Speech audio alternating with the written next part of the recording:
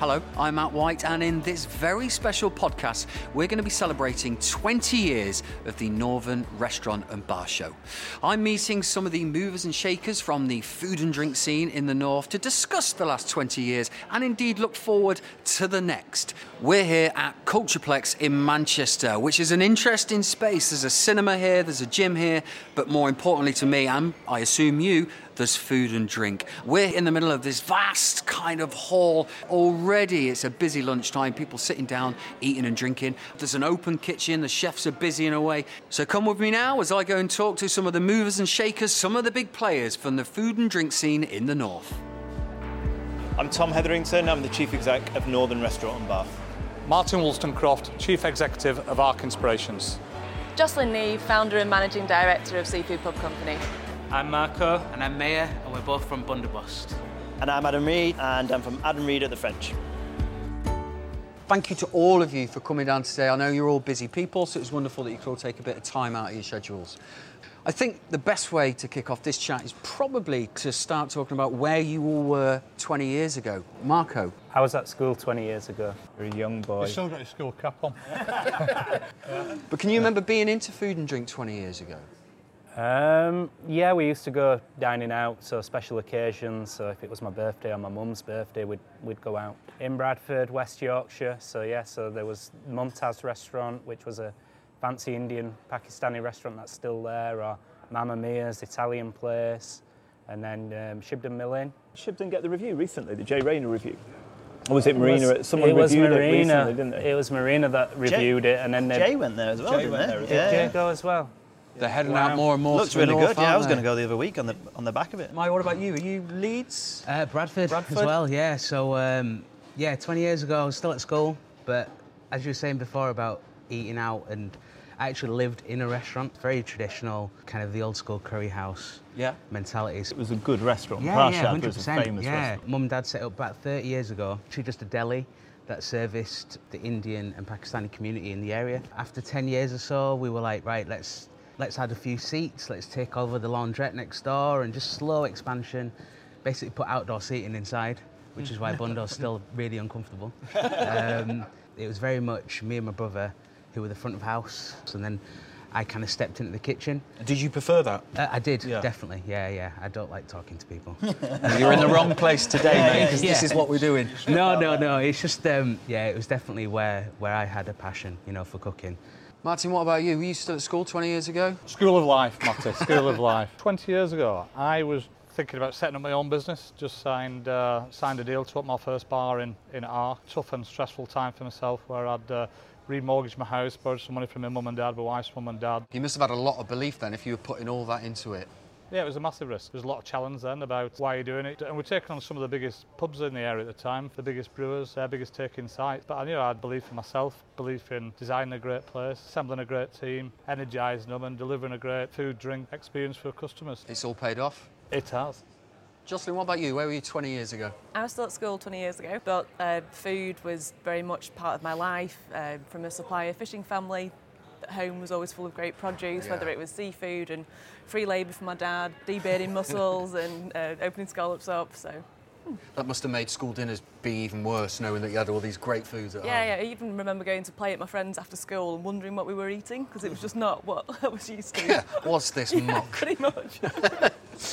Tom, 20 years ago, mate. 20 years ago... You weren't still at school? Sadly not, no, those days were long gone. I was involved in setting up a website for the restaurant industry, a trade website for the restaurant and hospitality industry called therestaurantgame.com. It was going to revolutionise the industry. We were all going to be .com billionaires, and it tanked spectacularly, to be honest. We misjudged all sorts of things, but luckily we were able to flip all the kind of talent that we had offline and produce a magazine. And that was Restaurant Magazine, which is still the kind of one of the main titles for the industry to this day. We launched things like the 50 Best Restaurants in the World Awards, which is a huge global event now. So it's kind of interesting that at the same time that everyone else was rushing from offline to on, we were kind of flipping it round, beating a hasty retreat from online to off. But it all works out in the end. Adam, I'm going to flatter you now and say you were still at school? Absolutely, yeah. I was just trying to decide what I wanted to do as a career. Which I already knew, wanted to be a chef. didn't have a clue about restaurants or anything.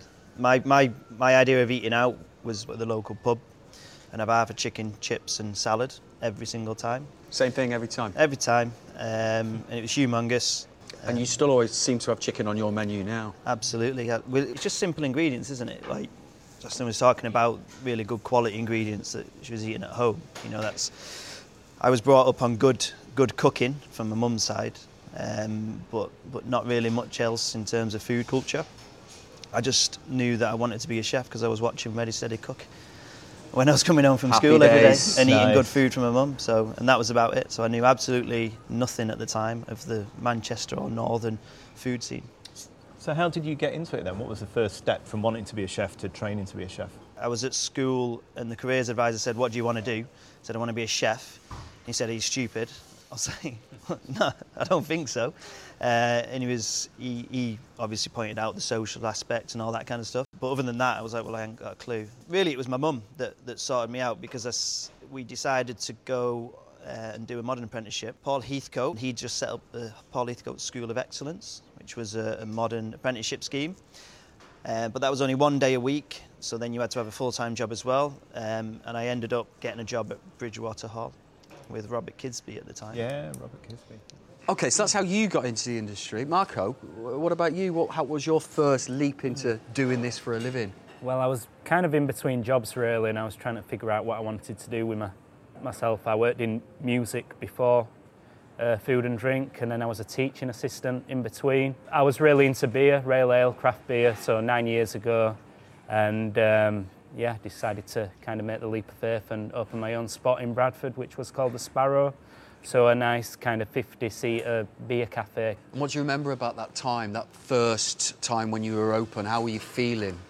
Were you confident? Did you suspect I was it was going to work? scared. I kept having like nightmares that I was going to have like anxiety nightmares that it was going to go horribly wrong. But you know, it ticked over nicely, and that's how I got to meet Mayor. From him coming in the pub, and then we opened Bundibus together. So it opened more opportunities and doors, I guess. Nice. You said about anxiety dream. Is there a standard industry anxiety dream?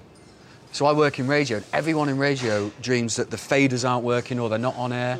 Is there something that everyone panics about in food and drink? Fire. Fire? Yeah, fire. Kitchens and extraction. That's like... I suppose that is a big thing, yeah. Yeah, they're just We had a fire on the opening night of the first pub. The bin store had set alight to evacuate the building. At the same time as people... night? Yeah, the first night, people walking through the front door. Wow. It's good fun. Yeah, well, sounds... For me, it's always been the thing of where you walk, because I've had it actually a couple of times, where you just walk through the door in the morning and there's just no one else there.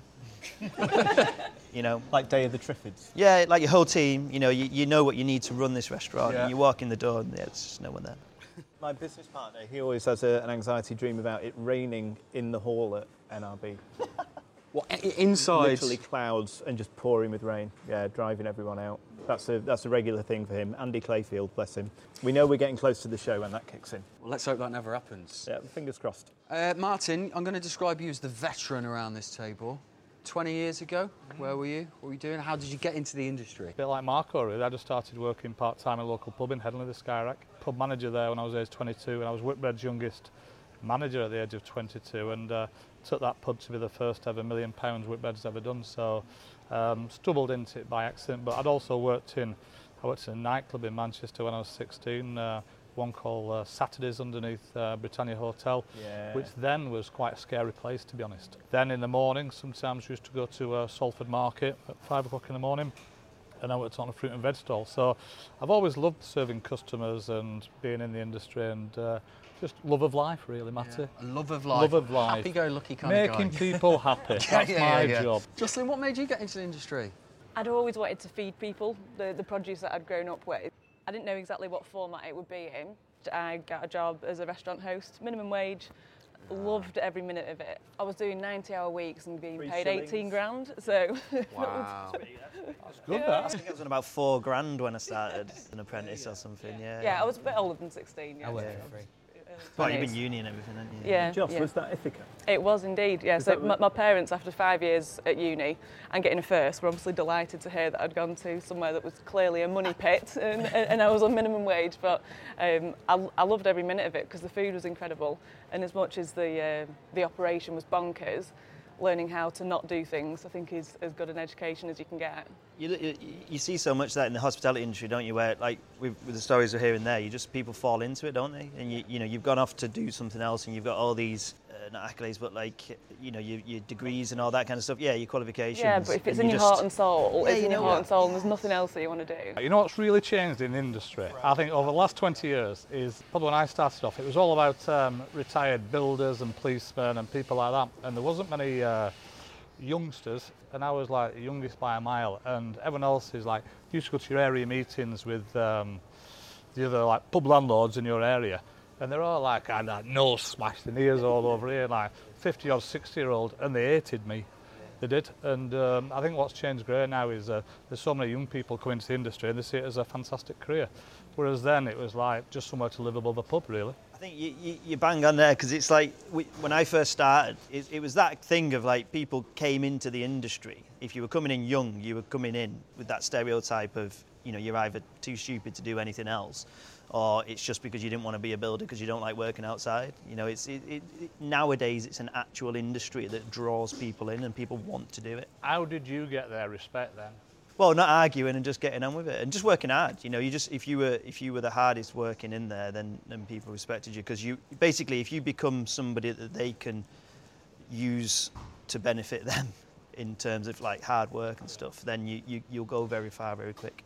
I would have thought, though, with your place being high-end, so people coming into a high-end restaurant for a job, be it chefing or waiting on, they're not doing it for a little part-time thing while they're at uni. Surely they're coming into it because that's what they love and that's what they want to do, because there's a lot more expected of them. Yeah, well, it's a flow and balance. I think it's just the attitude. You know, you can have people who are partly engaged, so, you know, part-time and stuff like that, as long as they have the attitude that when they're there, they're doing, you know, they're putting the same in that everybody else puts in. We don't have people who just come in just to fill a few hours and, you know, they're not really interested. Our thing is we don't really look for people with masses of experience and stuff like that, because we are so bespoke with what we offer, and we're quite original in the food offering and the way that we do the service and stuff. We just want people, again, with the right attitude, who walk in and just want to work. Maya, how did that work in your mum and dad's restaurant? Because obviously the staff were family. Yeah. So were you reluctant? Was it like, oh God, I've got to work in mum and dad's restaurant, or was it something you were up for? No, well, for them, the path and journey was certainly not me or my brother being in this industry. You know, they really, the stereotypical doctor, accountant, you know, they're the first generation to come to the UK. So it was, for them, it was, right, we're going to graft so that you may, you know, use your head a bit more. Or, you know, that was their mentality. So me and my brother both went to uni. I did business with marketing and business with finance. And it was just a case of, well, I wasn't very good at that at all. So I was just like, you know what? I really kind of see something really special in kind of what they've developed. My brother was a bit older than me, so his step was to take Brashad and evolve it and take it forward and, you know, become more of a high-end restaurant experience. And for me, it was more about, well, the deli that I grew up in, that serviced that community and being very casual and informal, that's the bit I really missed. So it was kind of the perfect two areas for us to go towards. And sort of being in Bradford, having an interest in beer, Marco's business, it kind of just worked, you know. It made complete perfect sense that we had both ends, both elements that were so specialist. It's definitely partly destiny. I think it was written that I should be in this industry, and I can't see myself doing anything else, really. No, that's it now, for life. What do you remember, though, Martin, about the culture back then surrounding food and drink? My parents, they weren't too happy about me working behind a bar to start with, because I got my degrees, similar to yourselves, and they wanted me to go out and get this great graduate job. And that was all right for a few months, but then it was like, when are you going to get a proper job? And I thought, well, you know, I love it. And I think it has changed a lot. People are seeing it as a lot more as a career now. And whereas probably 20, 30 years ago, it wasn't seen as a career for people to leave university and go into as a career. Do you agree with that, Marco? Do you think attitudes have changed towards People that want to wait on or want to work behind a bar? Yeah, definitely. I think still people do work in bars to, while they're at uni and they're figuring what they want to do, but people are seeing it as a bona fide career path now. There's a lot of progression, GMs can get paid pretty well, and there's, if you're working for a big company like Martin's companies, then there's probably a lot of progression in ops roles and things like that. So there's definitely scope to, progress and make a good career out of this game. I still think a bit of that attitude lives there, though, around it being a serious career. I think as an industry, we should be better at communicating all the different roles, that it's not just being a chef or waiting on, but you can be marketing or customer service within catering and hospitality. I think the biggest difference nowadays for me, as for seeing it in the last 20 years coming out, it was just an easy, practical thing to get into. But I didn't see it. There was probably 5 years before I actually realised the potential of it. But I think that's the main thing now, is seeing it as an industry in itself that has its own potentials to really build a career, carve a career. Respecting people coming through. Yeah. For instance, our team, no one does more than a 10-hour shift, maximum of 5 days, maximum of 48 hours. When we all first started off, lucky to get past 8.5 nowadays. That's changed, even in our 8 short years. AFDs, and that was it, AFD, and then open and close. Breakfast AFD, even more exciting. Yeah. So in terms of respecting people, in terms of their hours and their well-being. Yeah, that's changed. So here's a question. I know some of you are fathers. Would you encourage your children to go into the industry? Yeah, absolutely. I just want to give them the best platform to do it from. If you live in that environment and your parents have a restaurant, something like that, it's a great platform if that's what you want to do, to be able to get into it. My son, for example, I'd love for him to get into it. I'm not going to make him, but if I can build something that he can then take on, then that's my perfect, my perfect thing. When I see first generation startup businesses, I always think it's a crying shame when it just ends. Do you know what I mean? It's like there's nobody that picks up that baton, nobody takes it forward with all of that, all of the new level of knowledge. I think in terms of what's changed for me is when I look at our teams at Bundo, it's the interests of everybody that works at Bundo. It's amazing. Like they'll eat at the French and they'll spend their money at every facet of our industry, and they're well and truly into it. So they'll drink the best beers, the proper winos, they're into it all. I feel as though that wasn't the case. But it's so much more inclusive nowadays, especially at the high-end level. There's no such thing as fine dining anymore, because fine dining wasn't inclusive. It was for a certain type of person with a certain ability to pay for what it is. It was like a club, wasn't it? That you went and had that experience because you were the kind of person that fitted into that environment. Whereas nowadays, it's just eating out. Anyway, a top-end restaurant where you spend 300 quid on a meal, down to something casual where you spend 30 quid. It's just eating out, and that's for me. That's the biggest difference, is that it's not seen as something unique anymore. It's just something that everybody does all the time. It's not. Even if you look at the dress codes and stuff, it's completely and utterly just anyone and everyone goes everywhere, and just need to save up enough to pay for that type of food, which I think it's just a much bigger blend, which I think is a lot more interesting. People eating at different price points throughout the week rather than... The audience as well is an important thing, because we kind of talked about the industry, how the industry is changing, but ultimately we're all serving an audience, and that audience has changed beyond all comprehension. We've got some restaurant guides here on the table from the year 2000, and I think back to what the industry was like then, the late 90s going into 2000s. All these northern cities, post-industrial cities, were starting to regenerate a bit, and suddenly people were opening cool bars, or people were opening nice restaurants in a way that just wasn't there when I was growing up around Manchester. And some of the terminology in these guides is brilliant, because they have to put everything in inverted commas, even things like al fresco or stuff, because these are dangerous and scary new terms that no one's au fait with using. So you go back and read them, and it really throws into sharp relief quite how much more sophisticated and demanding and discerning the audience is now. And that's changed everything. I see it in my kids as well. When I was growing up, we used to eat in an Italian in Gloucester, a Chinese place in a shopping precinct in Hyde for my granddad's birthday, and if we went on holiday, we'd eat in a Greek taverna, and that was it. And now my kids argue about which is the best wood-fired pizza, or they have very strong opinions on Bao. I mean, it's absolutely ridiculous. it is frankly ridiculous. But Sad, nature and nurture, they didn't stand a chance, really. Getting back to that Chinese and high. Phoenix City, it was a great place. Wow. Oh, I used to love that. But it shows how far the industry has come. And I think that is the most interesting thing. It's the people, it's the diners that are driving the market, and it is unrecognisable from 20 years ago. So, OK, and then this will be a question for everyone, so you can all have a chance to think. But do you remember the first time you saw a restaurant or a bar or even a chef where you just thought, this is a game changer? Yeah. This is elevated.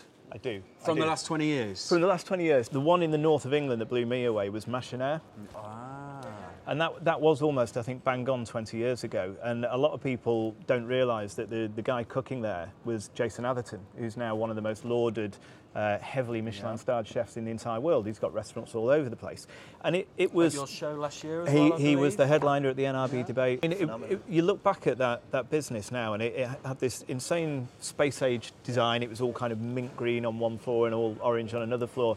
They had their own microbrewery, which you could see through into from the bar and see everything happening, all the process and all the rest of it. And 20 years ago, that was unusual. Yeah. They did wood-fired sourdough pizza on the ground floor. Way ahead of their time. And then upstairs they had not fine dining, but a high-end aspirational restaurant. Yeah. And you look at it all and you think, if someone opened that in Manchester now, and you read the menu from 20 years ago, every dish reads like something you'd happily order tomorrow. It was unbelievable. And I think it's like a good album or anything else. If it stands up 20 years later and still seems fresh, then you know that they've nailed something quite special. And I think that was an unbelievable place. But places like that don't come along very often, do they? That's the thing. Marco, what about you? Moment, place, chef in the last 20 years? Well, one place that inspired Blunderbuss particularly was a place in London called Polpo.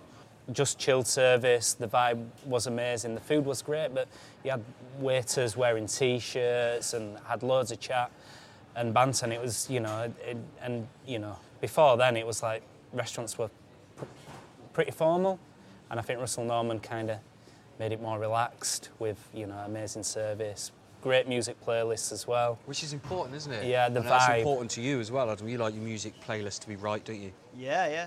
It's got to set the tone, hasn't it?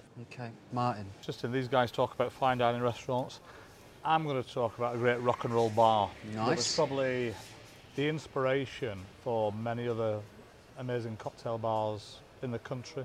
And that was, back in the day when I was growing up, was Mojo's, a little back street in Leeds, and that no one else was around. And I think for them to have that inspiration to open there, not on a circuit away from everybody else, and to be run by the guys who owned it, they're behind the bar, they drink with you, they dance with you, they party with you. And I think in terms of what we're all about, hospitality and giving people a fantastic night out, I think they were probably the icons really who and trailblazers for the industry. People like having a good time, don't they? And if that's what you're offering, yeah, people are going to come. Jocelyn, what about you? My moment of this is what I want it to be like was Balthazar in New York. The raw bar and the oyster selection there was incredible, but more than that, the service that was delivered with it, and the staff were so interactive, full of banter, loads of chat, but the moment you asked a question, bang, know absolutely everything about the product. So fun, informal, but brilliant quality, and just somewhere you would go more than once a week because you wanted to be there and you felt like you were at home in there. Adam, what about you, mate? A few years ago, what really made me realise where I want to go with it nowadays was when I ate at the Clove Club. What I see of the industry now is it was almost stifled in the past. It was stifled by what people expected things should be like when you go out. Whereas what you see now is everybody with their own experiences realising what they actually enjoy and then wanting to recreate that. So the industry for me now has realised that it's about people enjoying themselves, and that and like what we try and create the French with the high end is something that's fantastic without the stifled kind of this is how it should be. But we're in the middle of Manchester, in the north, and we know where the bulk of our custom comes from. So I'm trying to create an environment where that market can just have a nice time so that they're in a good mood when they eat my food, because that's the main thing. If they're not in a good place when they're getting the food, your food, you might as well not bother, But surely some food can heal. Surely it can make them feel better. No. If you're coming in a bad mood, you're going home in a bad mood. Mate, if you're having a rubbish time, all you're going to do is pick holes in the food, no matter how good it is. So it's like anything. Your expectation levels are, lowered or heightened by the environment you're in. The details. Yeah, and that's why everything's kind of like design led now, and et cetera, because it's all about creating this environment and setting where actually people, the main product is then heightened. Get the mood right. Yeah, the experience of the main product is heightened by the customer because you've created everything else around it. It's really, really important nowadays. Maya, what do you remember? I had a little think whilst everyone was chatting, but thank God I went last. I can't say there's a light bulb moment that I can pick out. I think it was a trip in India when I was younger. My mum and dad used to send me every year to try and get the culture and not be fully British. So you don't forget it. Yeah. Roast dinner, what's that? Exactly. And I remember when I was 12, 13, it was my dad's friend that I used to go visit in Ahmedabad, and he took me to the street food market in Ahmedabad. And I remember it was literally the modern, interpretation of market halls with Mackie Mayor, and it was in this one venue. And the food was just absolutely stunning. There was just like the smells, flavours, aromas, and it was sort of like, you know what I mean? This casual eating atmosphere is what it's all about. So I feel like that was probably a bit of a moment in terms of food and drink for me, going on the back of a scooter and just eating bits and bobs. So, yeah. Bundobust is vegetarian. Yeah. There's been an undeniable rise of vegetarianism, veganism. Do you think that's helped the restaurant industry? I think it's just the way that we chat about vegetarian and vegan at Bundo is genuinely, we don't advertise it, we don't market it, we don't really shout about it. So the recipes and the food that we have, they've not been developed or created to be balanced. They were always balanced historically, and it was never a thought of, right, where's that protein, where's the chew, where's that, it's there because it's how we ate. So I think as an industry, it's just now created another option of food as opposed to for vegans and vegetarians. I just think the majority, what we always say is the majority of our customers are probably not vegan or vegetarian. They're pulled along by a mate, and then they absolutely love it. So I think it's just another avenue, another type choice, of food. Don't they? And I think, although we're obviously heavily seafood, the areas we operate in, rural destination, if we were just seafood, then there's no way it would exist. Yeah. We've always had to give, great steaks and meat and veg options too, but people want that choice, and even more now we're doing fish by the weight. So how we used to see on steaks by the weight on the bone, we're doing that with fish now. And when we started, when we're putting main courses on at 40 quid, which is toppy for what we normally go to, and it sells out straight away because people have got the choice. You don't have to spend 40 quid on a turbot on the bone main course, but if you want to, you can. But you could also go for a smaller cut. But I think the choice being there is what I think that's just because of how people's night out is dotted around. Yeah. They'll pick a few venues as opposed to one. I think that's definitely true. Yeah, I've noticed that. You're not angry. It's that culture thing again, as well as like people eat out so much more now that you're not if you are vegetarian, you're not basically closing out 99% of the market anymore. You're just another option for them, like you say, and you will get that customer coming through the door one day in the week or one day in the month because they eat out so much. Yeah. So it's kind of like the options are there, and for me, there's a lot about labels. I think nowadays and stuff, it's difficult when you're saying, well, you're a vegetarian. I only want to eat a vegetarian. It's that little bit of balance, and I like people who are open to. Well, they're vegetarian. I didn't even know it was vegetarian when I went the first time. I love that about your menu. It's just tasty. It's just nice food. At all. Like I say, it's just great food, and that's it. We didn't want to advertise that we were vegetarian because we thought it might put some people off. We had a lot of people in the early days coming in asking for chicken tikka masala and a pint of Cobra, and that's not what we wanted to. It's that whole thing of it's not that type of restaurant. We're not going to say, right, it's super healthy and it's for your lifestyle, and that's not what we're going to do. We're going to just say it's good and tasty. It's not preachy. Yeah. You've created an environment that does a good product, exactly, like we were saying before, and people enjoy being there. It doesn't matter. But it's funny you say that because, like you say, when you started 5 or 6 years ago, it would have been that label of being a vegetarian restaurant would have been something that puts people off. Yeah, socks and sandals, hippie. Yeah, exactly. But 5 or 6 years down the line, that's a flipping PR strategy nowadays, and an angle to go in at with your business to try and sell it more. That's how quickly it's all changed. We should be shouting about it now, but we never knew that it was going to become this big, or, you know, the trend was going to grow. We didn't really know that beer and vegetarian food was going to be as popular as it is, I guess. I remember speaking to the chef,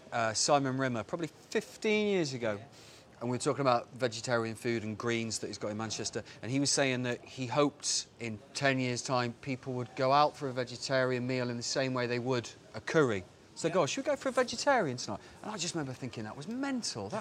People aren't going to do that, but they are, Makes aren't sense. There's another thing that I've spotted that I think it's really changed in northern cities over the last 5 or 10 years ago, and I think Martin will probably have a perspective on this, is that when I was growing up, and probably when Martin was setting up his first bars, I always found that the northern cities were still very weekend heavy. Friday night, Saturday night, Sunday, and that was always the kind of cliche that London, you know, you go out Tuesday, Wednesday, whatever, and it's rammed, and up north it would be ghost town, and then the weekend would be absolutely battered. And we've been doing a bit of research and analysis on this with CGA, the big data company for the hospitality industry, and it's really interesting to see how almost every northern city, but particularly Manchester and Leeds, have really pushed out that midweek drinking and dining. As the cities have rounded out, as they've got city centre residents, more business people, as tourism has started to kick in, particularly Liverpool, Manchester, Leeds and York, we're not 2-day cities anymore. We're starting to become a little bit more 7-day, and people are willing to come out after work. You know, there's 60,000 people living in the city centre of Manchester now, and they'll all go out for a drink and meet. And I think it has changed the northern cities. Yeah, there's been a shift. Probably the slowly slip and slide of those corporate long Friday lunches and Fridays meeting after work for beers, and you just don't see it as much as you used to do. And also as well is probably the biggest change I've seen in the last 20, 30 years is technology. Going back to the good old Skyrack days, in the pub then 30 years ago, all the builders used to go in Friday lunchtime, Friday afternoon, and used to pay all electricians, plumbers and roofers ever in there. And it really was the hub of the community. So it used to be the start of a great session. You spend all the wages on a Friday, and that's when people used to pay cash.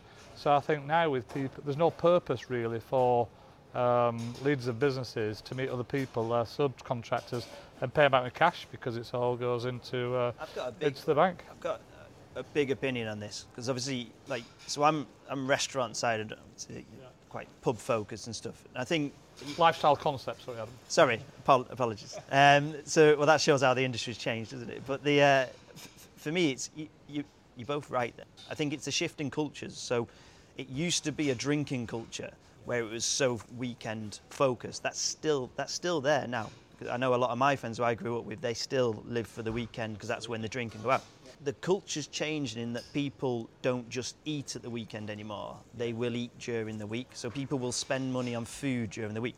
They still focus their wet spend on the weekend. So that's why you still get this massive,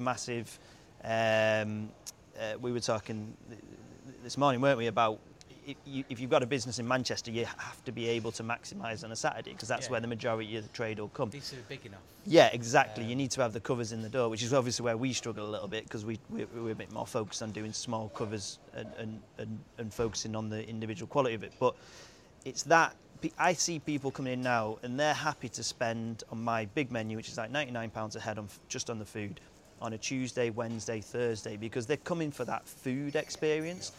Yeah. They're not going to come in a restaurant like the French used to be, and I'm expecting them to spend £1,000 on a bottle of wine. Like, I have absolutely no expectation of that. They'll probably come in and have a glass of champagne or a cocktail, because we have our own little cocktail menu now, and then a bottle of water. They might have a glass throughout, because they probably drive it. But really, they are people that 5 years ago wouldn't, or 10 years ago, would not have stepped foot out their house midweek to come and eat, whereas they're everyday people now, average Joes like me and my mates. I know when I go around the city, if I pop into Bunderbust on a Tuesday night, or you're going to Hawksmoor, or you're going to Schloss, or you're going to Rudy's, they're rammed. Yeah. And I know that 20 years ago when I was living in Manchester, that was not the case. Yeah. Exactly. There was very little happening in a midweek night. I think that's exactly, because you made the point there about the way that the culture was in the pub, that it was all kind of like your tradesman kind of setup now, and the technology has changed things because you've got so many more people that live a different lifestyle, and different culture. And as well, a lot of people now are waiting a lot longer to have families and children, and waiting until they've finished the full education, coming through university and stuff. So it's just the culture has just completely changed for me in and around the northern cities where it is. It is getting a little bit more similar to that cosmopolitan kind of like London The biggest lifestyle. change has been tech. So I used to say to your mates, used to say, I'd see you in there at 5 o'clock, see you in 6 o'clock. So it was a place where people used to meet. But nowadays is that phone you where we're going tonight, what we're doing. Everyone's connected on the phones. They're seeing each other. They're doing it. They're gaming, pre-drinking. So they're not going out. People used to go out for their social experience.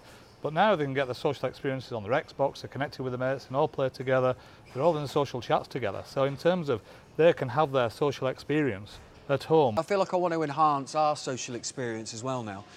You're all asked to do a little bit of homework and bring in something from your last 20 years throughout your career connected with food and drink. So it's just something that was kind of a highlight or a nice memory from the last 20 years ago. Michael, that looks quite heavy, so we'll come to you first. So this is Where to Drink Beer.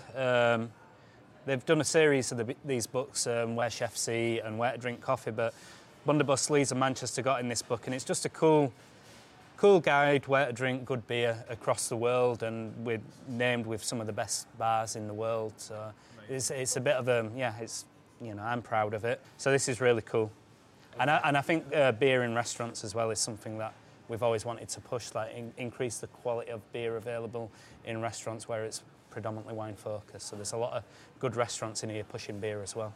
Well, you guys are certainly flying the flag for that in the north. Cheers. Martin, what have you brought for us? I've brought something very special. What Auntie brought? Well, I've got a lot behind here, but this was to be recognised by Mr. Thom Hetherington there in, what year was it? It was been 2 years ago, 2018 There you go. The most valuable, outstanding contribution to the northern bar and restaurant industry. And I couldn't make it, but what happened is, and the way why it's so battered is, I was away on a ski trip with some people you might know, is Sat Baines, Jason Atherton and Claude Bossy. And we'd had a couple of long lunches, big sesh. And the idea was I was going to get filmed with Sat and Claude and Jason presenting me with this. And we started doing a few takes, and we're all a bit sausaged. They were smoking big cigars and all that kind of stuff. And anyway, I do my best, and he kept hitting me over the head with it. And then he says, "There you go, Martin." How heavy is it? Oh, it's massively heavy. No. And then, anyway, they just kept smashing it on the floor. But in terms of beautiful awards, so two things. One, I think it's fantastic to get recognised as an outstanding contribution to industry in the north by the NRB, and but also as well is just you can't beat that moment to get presented by Sat, Claude and Jason, smashed in a restaurant in Courmayeur, who just kept hitting it and smashing it all over the place. So that's my show and tell, my homework. That sounds like the best awards dinner ever. Brilliant, yeah. I've never been to Beat that! Pressure, yeah. So Jocelyn, would you want me to get this for you? Okay, it's quite heavy. This is heavy. You wouldn't want to be hit over the head with this. Yeah. That's, so, yeah, this is my KT Yes. Pub and Bar Award from 2016, which wasn't expecting to win at all on the evening. So a Grey Stent review would have been my other thing that I'd have brought. We got a great Grey Stent review for the Ash, yeah. So definitely two highlights there. Wonderful. I mean, that looks like a proper, like an Oscar or something. Well, it is like... I'm not trying to take it away from that, but that's not much thought's gone into that. wasn't hit over the head with that. No, I wouldn't like to be hit over the head with that. I don't think it'd come I out don't very well. think I would. Thank you very much. Tom, what about you for your show and tell? I've brought awards as well, but unlike the lauded individuals around the table, I haven't won these ones, but I have organised them. Ah, you're a giver. I'm a giver. Yeah, always the best way. So the first one there is one of the first ever 50 Best Restaurants in the World Awards, which we organised at Restaurant Magazine. There's a team of people who pulled it together. We did it in Hush in Mayfair. And we basically had to convince 50 of the world's greatest chefs and restaurateurs to fly around the world at their own expense to come and attend an awards that's never run, organised by a magazine they'd probably not heard of. And unbelievably, we got over 30 of them to attend that first year. Thomas Keller from the French Laundry. We had Ferran Adria from El Bulli. Wow. We had Neil Perry from Rockpool in Australia. So proper big names. OK, Let's move on to the next one then. So the second one, this is after I set my own company up and we started running Northern Restaurant and Bar, and we decided we needed an award. So these are the Northern Hospitality Awards that we set up. And I was really proud of these. It's a fantastic thing. It was an invite-only event. It was all operator-led. We had all of the big names there. One year we had Marcus Waring up, and he said it was actually the best awards and that he'd attended and the best food he'd eaten at an awards. Nice. We had Ike Zimmer at the Lowry, was doing all the cooking, and then it moved across to the Hilton. And we had David Gale, who are both phenomenal chefs when it comes to kind of doing these huge events. And it was black tie, and it was formal, and it was table planned, and all the rest of it. And I loved it. I was really, really proud of that time. But I think going back to Martin's point about 2008 was a kind of sea change in every industry really, and those sort of really big ticket formal events they didn't seem right. It felt like the industry had moved on a little more. It's not that people didn't like getting awards, it's not that they didn't like the buzz or the recognition, but in terms of the environment, people wanted more informality. They wanted a chance to talk to their peers, talk to their heroes. You know, they don't want to sit down for a big table plan black tie dinner necessarily all night. I think there's still a place for that, but it felt with NRB that we wanted something different. So the last award there is the NRB Top 50, which is what we do currently, and that's a power list of the 50 most important, significant, influential operators in the north of England. We organise that at NRB every year, and we give out 3 special award winners, and of course with Martin and his slightly dented trophy, we have one of those sat around our table today. A trophy's important, guys, do we think? Awards, accolades. The teams love it, don't they? I think they're all on social media waiting to hear. And for recruitment, I think it's really important as well. People want to work for the best. So what have you brought in for us, Adam? Have you brought in an award? Well, no, I haven't actually. I feel like the odd one out here. So I brought this in, and this is actually, it's very, very relevant to me personally, because it's not necessarily an award that I got for achieving anything, but I did the Northwest Young Chef of the Year. Yeah. Still running now, isn't it? It is very much so. We have the winner at NRB every year. Oh, there you go. So I did atrociously. I didn't win it, and I went out. I got through to like a cook-off, but then went out. But I was working at the Bridgewater Hall at the time, and this is the Stalls Bar Cafe menu, and they very kindly they put my Northwest Young Chef kind of like menu on as like a special menu. All of the menu, like a 3-course. Yeah. So people could go in and order it, and as like a 3-course meal, you know, as pre and post dinner and stuff like that. But really, for me, it was like an award because I think I was 17, or maybe 18 at the time. That's amazing. Yeah, and that was probably the switch for me to say, well, actually, this could be something a little bit more than just a job, you know, and it opened my eyes to really what you can actually achieve. Amazing. Wow. Maya, have you got anything in your back pocket that I don't have anything to show, but there is a kind of a big moment that happened for us and our family, and that was in 2010. It was we were picked to go on a show, Gordon Ramsay's Best Restaurant. It was an intense competition where they picked out the top 5 regional restaurants, and then it was a series of challenges for each of those restaurants to compete. Prashad, which was 20 covers, and again, like I mentioned before, with the solid metal seating, and we actually became runners-up, second to Casimir, and it was just, it was such an emotional journey. And I think for Bundo, Jay Rayner was, I think it was a moment for us both where we were like, right, we've arrived, you know, we've actually been noticed, being a basement in Piccadilly. So I think it was a big achievement for us. Well, some lovely moments, some lovely objects from all of you. Thank you for bringing them in. Before we go, we've been celebrating the fact that the Northern Restaurant and Bar Show is turning 20. We've been looking back over 20 years and talking about our memories and inspiration. In a sentence, which makes it more difficult for all of you, I want to go round the table and just get your opinions on where we think the industry's going. So that could be in terms of food, that could be in terms of service or technology. How do we see things? You've got one, Tom. I've got one. Okay. Yeah, I don't know whether I'll do it in a sentence, but it relates back to what we were talking about before with technology. I think something we all have to be aware of is kind of Uber Eats and dark kitchens, all these sorts of things that are happening with Deliveroo.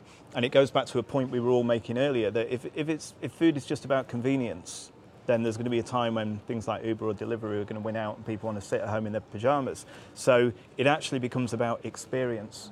All of these restaurants, all of these bars, all of these pubs, they have to offer people an experience that's something better and different that they can't get just sat in front of the TV. And I think it's convenience and experience, and I think the operators that are going to thrive are the ones who really focus on customer experience. But see, that scenario reminds me a little bit of when recorded music first started being released, and people were worried that no one would go into the music halls anymore to listen to the music. But actually, they can feed off each other. Yeah, they can feed off each other. So I guess that'll play out, and we'll see. For you? I'd say this how specific certain cuisines are getting. Like, they're becoming really regionalised, and I think we're going to see more and more of that. So, you know, you talk just before you were saying your children like the bows. You know, it's so specific that it's no longer Chinese. I'd like it to Indian just not be Indian food, and that means that it's viewed as a tikka. Yeah. You know what I mean? It's already happening with Chinese, isn't Absolutely. it? People like Szechuan, Exactly. or they like Exactly. Cantonese And or whatever. It's starting to get more granular. And, you know, Basque, right? It's become so bigger that each cuisine, I think it's just the amount that we're eating from these different parts of the world, I think it's just going to keep growing, and I think that competition is actually a solid driver for everyone to just have some serious quality behind what they do. Amazing. And yeah, that's about it. Adam? I think it's back to the thing that I focus on the most, and what obviously makes a restaurant like mine what it is the produce. But I think that going forward, that's going to ingrain itself all the way through. And echoing kind of what Tom said there, with the culture of convenience eating compared to the experience of going out to a restaurant, you're going to see that going forward, that people want good quality all the way through. Like with what you're doing with the pubs, you know, you've got to serve good stuff. And with everybody becoming far more aware of what's going on with the environment, I honestly think that there's going to be more and more of a drive towards less processed and more high quality ingredients. Right, nice one. And Jocelyn, what about you? The future? I think going back to choice and experience, so choice, not just the content of what's on the menu, but the fish by the weight, so you can spend as much or as little as you want. The Ash, we're just about to do every wine by the glass, so people can have exactly what they want when they're there. And on experience, more and more now with the rooms, people don't want to come and stay for one night. They want us to tell them what to do when they're there. So they'll eat for us one night, then they want a recommendation for where to eat the second night, and something to go and do in the day. So it's the whole experience of what they're doing when they come to stay with us, which is through the week as well, not just at the weekends. It's important. Yep. Martin? Experiential. I think there's a great trend at the moment where people are going to bars and restaurants where they can take the best photograph of themselves. And I hope that stops, and I'd like to see, you know, we're spending 30-40 grand on neons and fancy plants and things like that, just so people can take a great photograph and pulling the tongue out and all that. I'd like that to stop, and I'd like to get back to people sitting on the table, having a great crack, no phones, talking to each other, getting on it and having a great meal, and just letting the great laughter and get back to the great original social hospitality. And Marco, let's finish this with you, mate. What do you think the future holds? People thinking more about sustainability. So there's a great restaurant in London called Silo, so kind of cutting back on food waste, and like Adam was saying, thinking about where the produce is coming from as well, so less miles and local produce and ingredients. Amazing. Well, listen, guys, thank you all very much for coming down here today. Lovely to talk to you all. Best of luck with everything you do in the future. We have been celebrating 20 years at the Northern Restaurant and Bar Show. And remember, you can be a part of it too by going to the 20th one. It's going to be at the Manchester Central on the 17th and the 18th of March. We'll see you there.